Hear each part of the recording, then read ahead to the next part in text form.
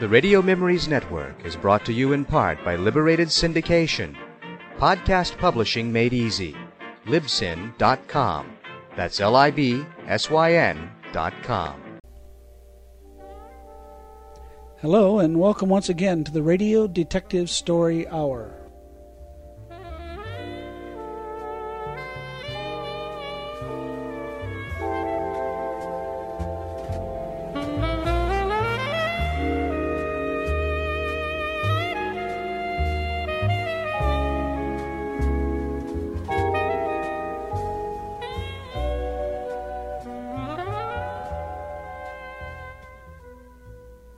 Your comments are always welcome, and you can make them by going to the website at radiomemories.libsyn.com. You can also send me an email about this podcast at otrpodcast@gmail.com.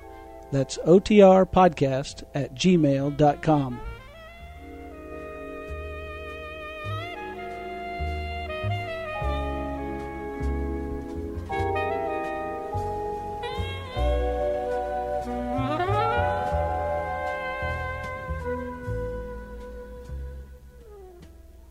Look, doll girl, I've got to know what goes. Last night, someone ran me down. Later on, they killed an old man who tried to tell me something. My nerves are like radar, and they're sending out all kinds of danger signals. I'm on somebody's list. Whose list, doll girl? Come on, cue. Many of the detectives I have featured on this program so far found their origination in both the pulp magazines and novels of the early 30s.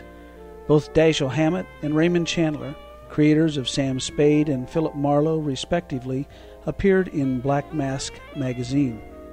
Tonight I feature another detective who had his roots in the pulp magazines, Michael Shayne. Shayne is the creation of writer Brett Halliday, a pseudonym for Davis Dresser, a prolific pulp fiction writer of Western romance, adventure, and mystery stories. Shayne made his first appearance in a novel called Divided on Death, which later became a film called Michael Shayne, Private Detective, starring Lloyd Nolan as Shayne. The character was described in the novels as well as on radio, as you will hear in this clip. Michael Shayne, reckless, red-headed Irishman, back in his old haunts in New Orleans, ready as always to risk his neck for law, order, and an occasional dollar.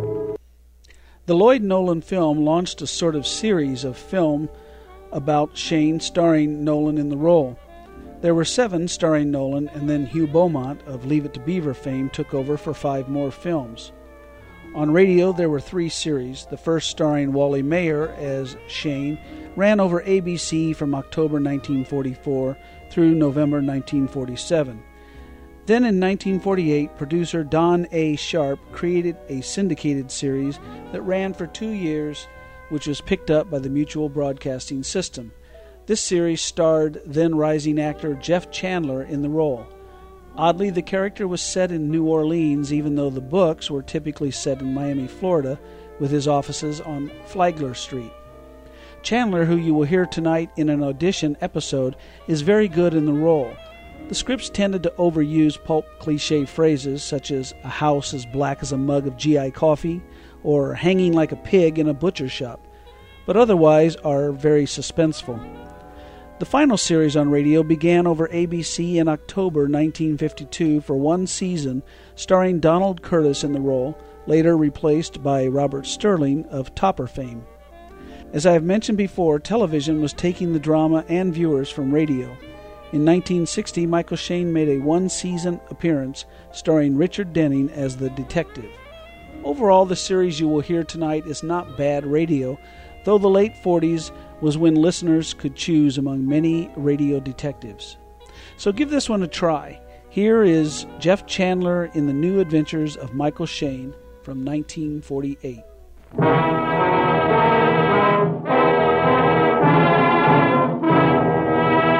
Look, doll girl, I've got to know what goes. Last night, someone ran me down. Later on, they killed an old man who tried to tell me something. My nerves are like radar, and they're sending out all kinds of danger signals. I'm on somebody's list. Whose list, doll girl? Come on, cue.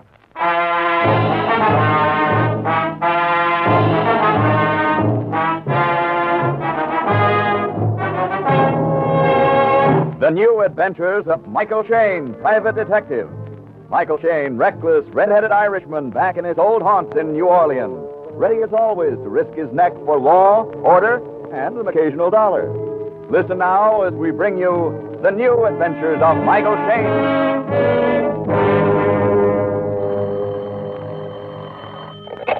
Hello. Michael Shayne, private detective. Speaking. Mr. Shayne, I have a job for you, but I can't pay you very much. Keep talking. I'm listening. My name is Marina LaRue. I want you to come over to 1612 Wentworth Street. I meet you on the porch. On the porch? Yes, this is why I call you. My father has locked all the doors and windows. He's in the house, sitting in the dark, waiting. Waiting for what? For death, Mr. Shayne.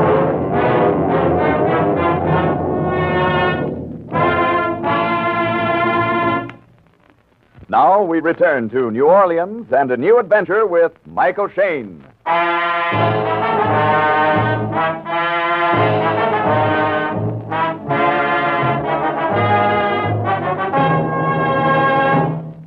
So I was on my way across New Orleans to see Marina LaRue, whose papa was waiting for death.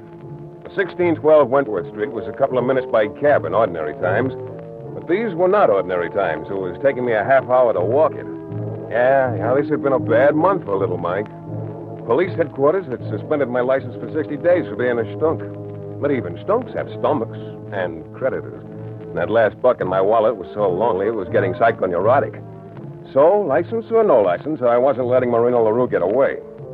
And just like she said, she was waiting on the porch, and she was some baby doll.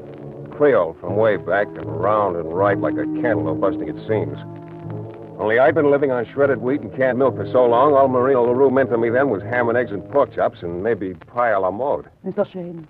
Yeah. Oh, I'm so glad you're here.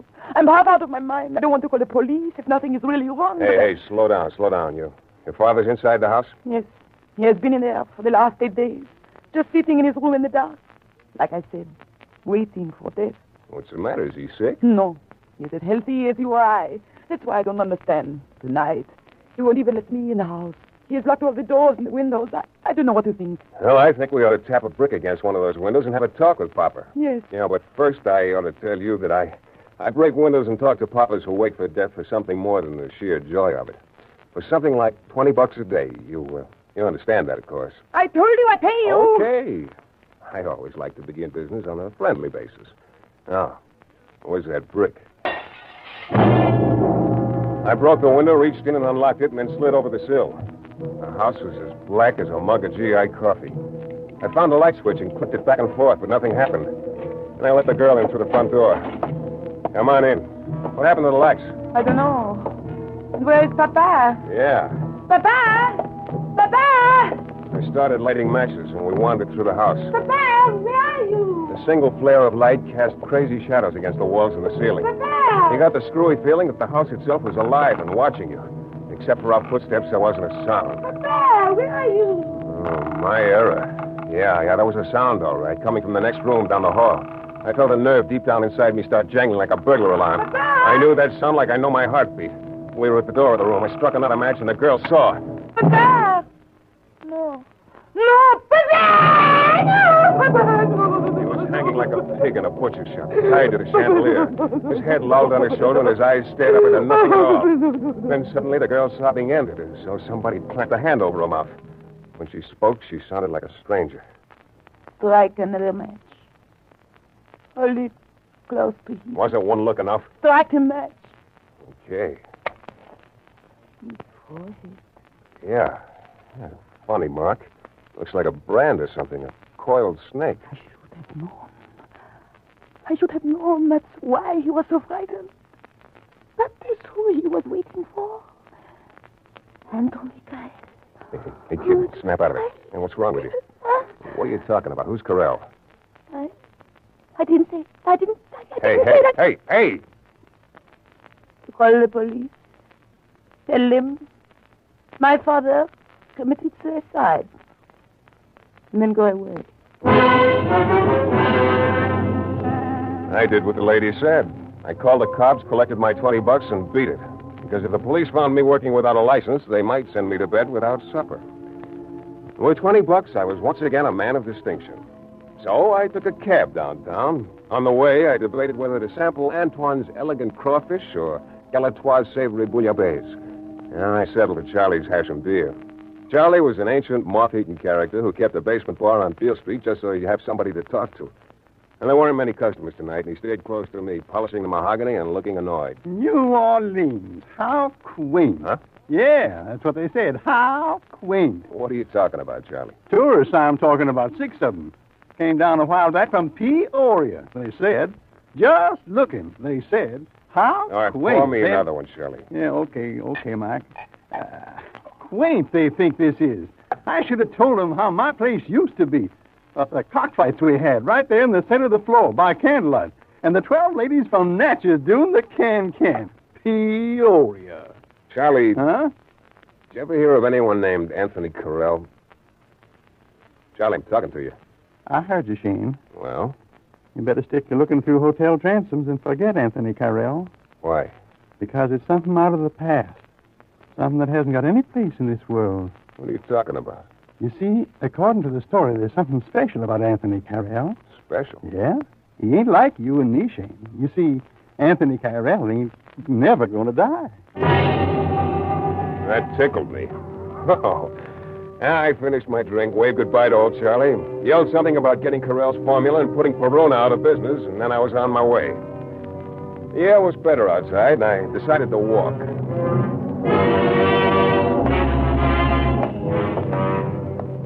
It was a nice, quiet street. Great place to start a cemetery.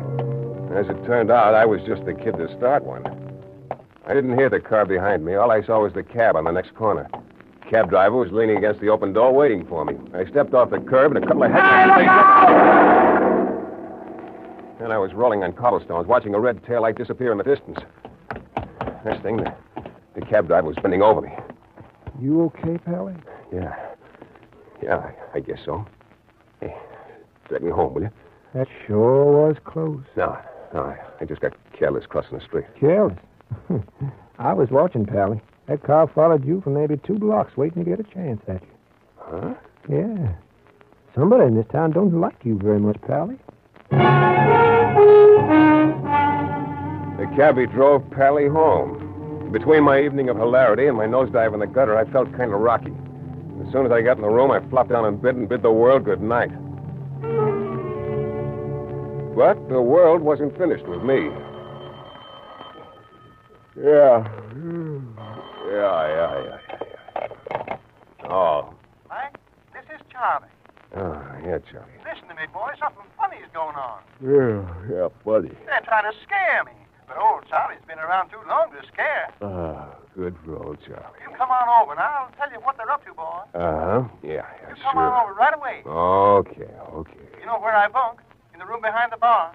Just knock on the front door. I'll let you in. Yeah. Get here quick as you can. Sure. Sure, Charlie. Sure. The last thing I saw before I fell asleep again was the luminous green dial on my bedside clock. 3:47. It said 10:20 when I saw it again. The room was lousy with sunshine. I was brushing my teeth and trying to avoid my reflection in the mirror when I remember Charlie calling me. I found the phone number of his joint in the book, and I called him. Only it wasn't Charlie who answered. Yeah? I want to speak to Charlie. Who is it? Just let me talk to Charlie. Sorry, Mr. Charlie isn't here. Well, where is he? They took him to the morgue an hour ago. He's dead.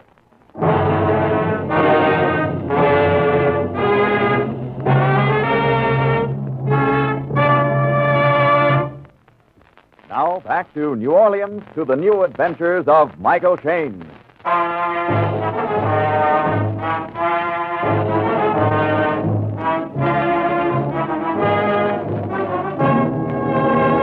From the beginning, it hadn't made much sense. Marina LaRue calling me to break into her father's house. Him hanging from the chandelier with a snake brand on his forehead. And now, old Charlie dead. Well, I went down to the morgue. The attendant took me to the basement where Charlie was on his table. Lieutenant Burns of headquarters was just taking a peek. Nasty, a redhead. Yeah, neck's a bum sheet for a butcher knife. What's that on his forehead? Looks like a brand, like a coiled snake. I probably banged his head. It's nothing. You want to bet, Lieutenant? Hey, look, Shane, what are you doing around here? You're not forgetting that your license is suspended. Oh, a guy can get in here without a license. Look at Charlie. All he had was a license to sell bad booze. You're not doing any work for anybody? No, I'm just keeping it training. Come on, be a good boy, Redhead. You've only got a couple of weeks to go. Then it'll be legal for you to start bothering us. Burns, tell me about Anthony Carell. Who? Sometimes called the Deathless One. Oh, my back. Don't tell me that's going around again. Well, what about him? Ah, that's what I love about this town. No matter how modern it may look on the outside, underneath it's still a jungle. Still dancing the voodoo drums. Voodoo? Yeah, every so often some scared sucker comes in and whispers in our ears that Anthony Carell is still alive and terrifying the countryside. When we ask him for one teeny little bit of proof, the little sucker vanishes in a puff of smoke. Anthony Carell. Oh, Redhead, you can do better than that. Yeah, when I got outside on Jackson Street, it did seem kind of silly. But what was so silly about that car trying to run me down last night? And what was so silly about Charlie under a white sheet in the basement of that morgue? Oh, I had enough questions in my head to start a quiz show, but not enough answers to win a yo-yo. I knew a good place to ask questions, though. And I had to start asking questions fast. Something was happening, something big, and it was happening to me. I took a cab out to the brownstone house on Wentworth Street, where all this began. Come on, you're going to have to open up sometime, baby doll. Ah. Please, go away, Mr. Shayne. In a little while, Marina, honey. Please, I'm in mourning. Have some respect. Sure, I'll take off my hat. Inside. What do you want? Why are you so scared? I'm not scared. Tell that to the little nerve in your cheek. It's twitching overtime. Look, I want to know about Anthony Carell. No, please, no. Yes, please, yes. Mr. Shayne, I was rather glad when I saw you coming up the stairs. Yeah? Yes, really I was.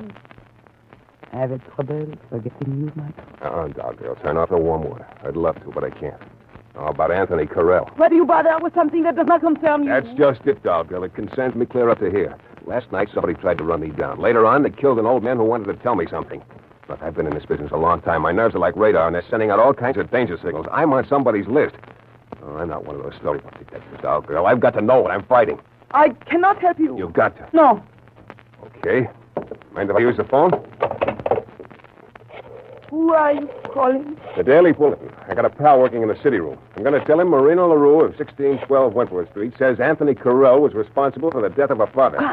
Bulletin? Let me speak to Fraser in the city room. You give him the phone? No. Oh, you can't do this. They kill me. I'm fighting for my own neck, honey. Hello. Hello, Fraser. This is Mike Shayne. Yeah, I think I got a story for you. I tell you. Goodbye, Fraser. Okay, girl. Give. Yes.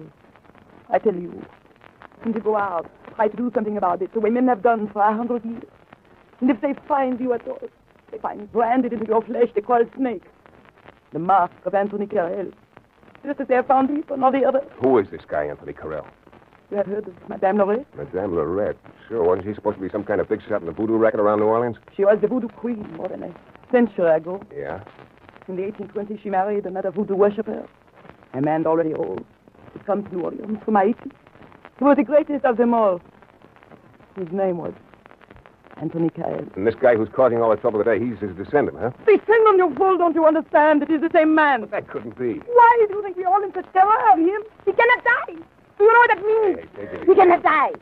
His food has been poisoned. The house he was hiding in has been shot at. Once the house he was staying in was dynamited. Men stood at every door with guns. But in less than a week, the plotters were dying one by one. And on their forehead, the snake brand of Anthony Carell. That's crazy. That is the story, Mr. Shayne. Leave it on and leave it as you wish. What does this big shot look like? No living man has ever seen his face. There are no pictures. And who takes care of him? The Carell clan, one generation after another. Today there are only two left. One to live. They do Anthony Carell's work. Collect his tribute. Juan and Philippe. Where do they live? I don't know. I've told you everything I know. What else do you want, Mr. Shayne? What else do you want? What else do I want? A little while ago, you said you had trouble forgetting me. Well? Come here, doll girl. I don't want you to forget it. After I left Marina, I went to the library and spent half the day looking up the old history books of New Orleans. Madame Lorette and Anthony Carell were in every one. And every book agreed that Madame had died in 1845. There was no mention of Anthony Carell ever having died at all. I called an old guy I knew over at the Bureau of Records. I told him I was looking for the death certificate of one Anthony Carell. He laughed over the phone, asked me if I was falling for that old story. But 3 hours later, he called me back. Yeah? Shayne, this is the Bureau of Records. Well? You were right. There is no death certificate for Anthony Carell. I had a couple of drinks after that. Then I started walking the streets. My head throbbed. Felt like a guy trapped in a nightmare, trying with all his might to wake up out of it. Around midnight, I found a small park near Jackson Square and sat down on a bench trying to think of an answer. May I sit down, Mr. Shayne? Huh? Oh, yeah, sure. Hey, how come you know my name? Oh, you are a very famous man, Mr. Shayne. Known particularly for your tenacity. Cigarette? Thanks. What do you want? Mr. Shayne, it's very unfortunate that you saw fit to interest yourself in Anthony Carell. Oh? Why? Because now I must kill you.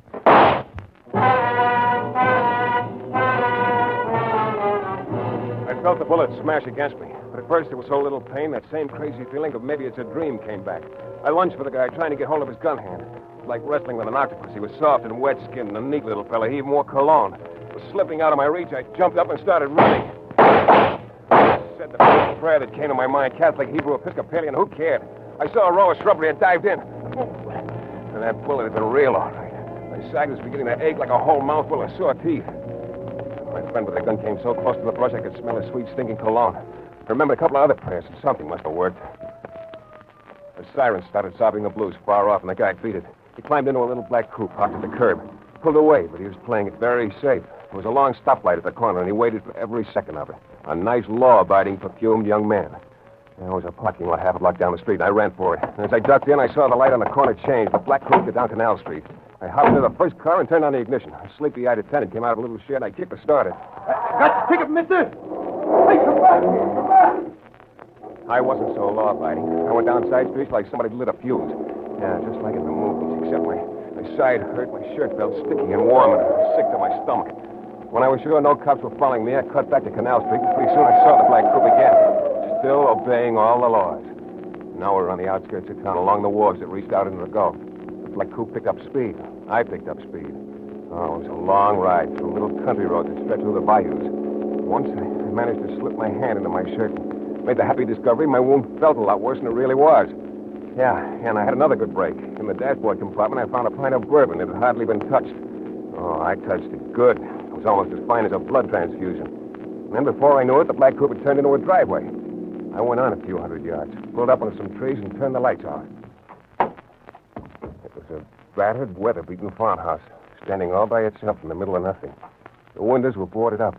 Everything about it said nobody home except the black coupe. I snuck around the back. The screen door was open. I walked across a porch and almost knocked over a row of milk bottles. I tried the back door. The door was open. Oh, no, I wasn't having any. You didn't have to be a quiz kid to know what this setup was. I started back across the porch. I reached the screen door, and then I stopped. The only sound in all the world was a mosquito buzzing like mad in the darkness. Hey, Shayne, where are you going? Oh, I realized I'd said that out loud. And I giggled to myself. I rubbed my head. It was hot. The bullet hole. Maybe I was already getting delirious. Yeah. But where was I going? Back to little New Orleans? For what? The cops wouldn't listen to me. To them, I was just a big-nosed redhead out for a quick buck. And my sweet-smelling friend had slipped up twice now. I went back to town. He come after me again, and he was just about due for the jackpot. Oh. Well, there was no place to go except inside the house. I picked up one of the milk bottles. Me and my homogenized blackjack. I went back to the door. Pushed it open. Went into the kitchen. Everything dark. I could just make out some dishes on the sink. The place smelled of bad, greasy cooking. Then I found another door. Now I was in a short hallway that led to a flight of stairs. Not a sound at all. Oh, I'd even been glad to hear that mosquito. Stairs. Started up a step at a time. Slow, easy. Slow, easy. And when I was close to the top, there was something about the darkness that looked wrong. real close to me, I smelled sweet cologne. I spun around and started down the stairs fast, but it was all wasted. At the foot of the stairs, a cigarette glowed in the dark. I was boxed in real nice. The guy downstairs spoke first. So this is Mr. Shayne, Juan. Yes, this is him, Philippe. Juan and Philippe. The brothers Carell. And where is old man Anthony? You have come for Anthony. Well, he is in the last room at the end of the hall, but I don't think you will reach him. I think you are going to die on those stairs. Keep coming up the steps, Mr. Shayne. Yeah. Yeah, sure. How's this? I lunged at him. There was a swirl of cologne. I brought the milk bottle down hard, and one crumpled on the floor, nice as you please. Behind me, I heard Philippe coming up after me. I raced down the hall. I tried the first door. Locked. The second door. Locked. The third door was unlocked. I opened it and slammed it shut behind me. I snapped the lock. Oh, friend Philippe was at the door breaking through. I did the first thing that came to my mind. I picked up a chair and smashed it through the window. And then I ducked into a corner as the door flung open. Philippe came into the room holding his gun. He headed straight for the broken window. He stood looking out of it into the darkness for a long time. Won't get away, Mr. Shayne. His back was to me. I started for him. My side was throbbing again. My throat was so dry you could have struck matches on it. Something must have warned Philippe. He started turning around. I brought the milk bottle down hard. He staggered, fell to his knees, got up and started clawing at my legs. I went into a deep purple fog. When I came out of it, Philippe was very quiet. The milk bottle was broken into 1,000 pieces. I sat down on a chair. I felt about as peppy as a Florodora girl. And then I remembered. Anthony Carell, the man who couldn't die, was down the hall. I went over to Philippe and dug around until I found his gun. He groaned a little bit, that's all. I went back out into the hall. The last room at the end of the hall. I started for it. And in front of the door, I saw Juan. I will not let you in this room. He wasn't able to stand up. He was on his knees in front of the door, and his mouth hung open as though he didn't have the strength to close it. For 5 generations, he has been our strength. With him, we've been able to rule everyone. I will not let you destroy him. And then I saw the gun in his hand. I saw him try to raise it. I shot 3 times. He collapsed in a heap. Even while dying, he wasn't going to let me into that room. As I reached for the knob, with his last strength, Juan flung his arm up and wildly tried to block me. What was there in that room that a guy would die like this just to protect? I reached for the knob, raised my gun. I entered the room, slowly, looked around. Then I realized why Juan and Philippe had tried so hard to keep me out of here. Then I realized why Anthony Carell would not die, why he could not be killed. There was no Anthony Carell. The room was empty.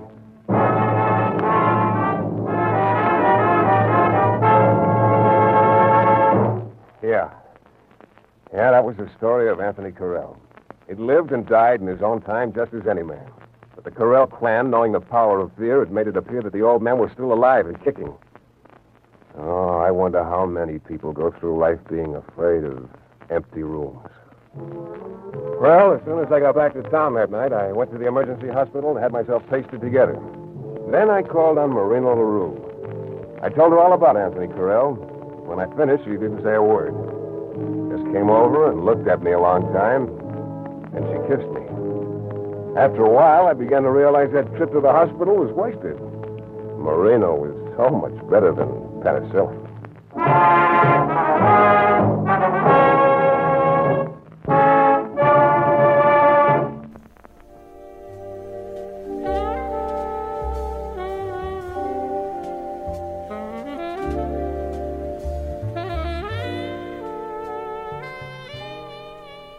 Well, that wraps up another Radio Detective Story Hour. Remember, you can send your comments to me at otrpodcast@gmail.com. That's otrpodcast@gmail.com. See you next week.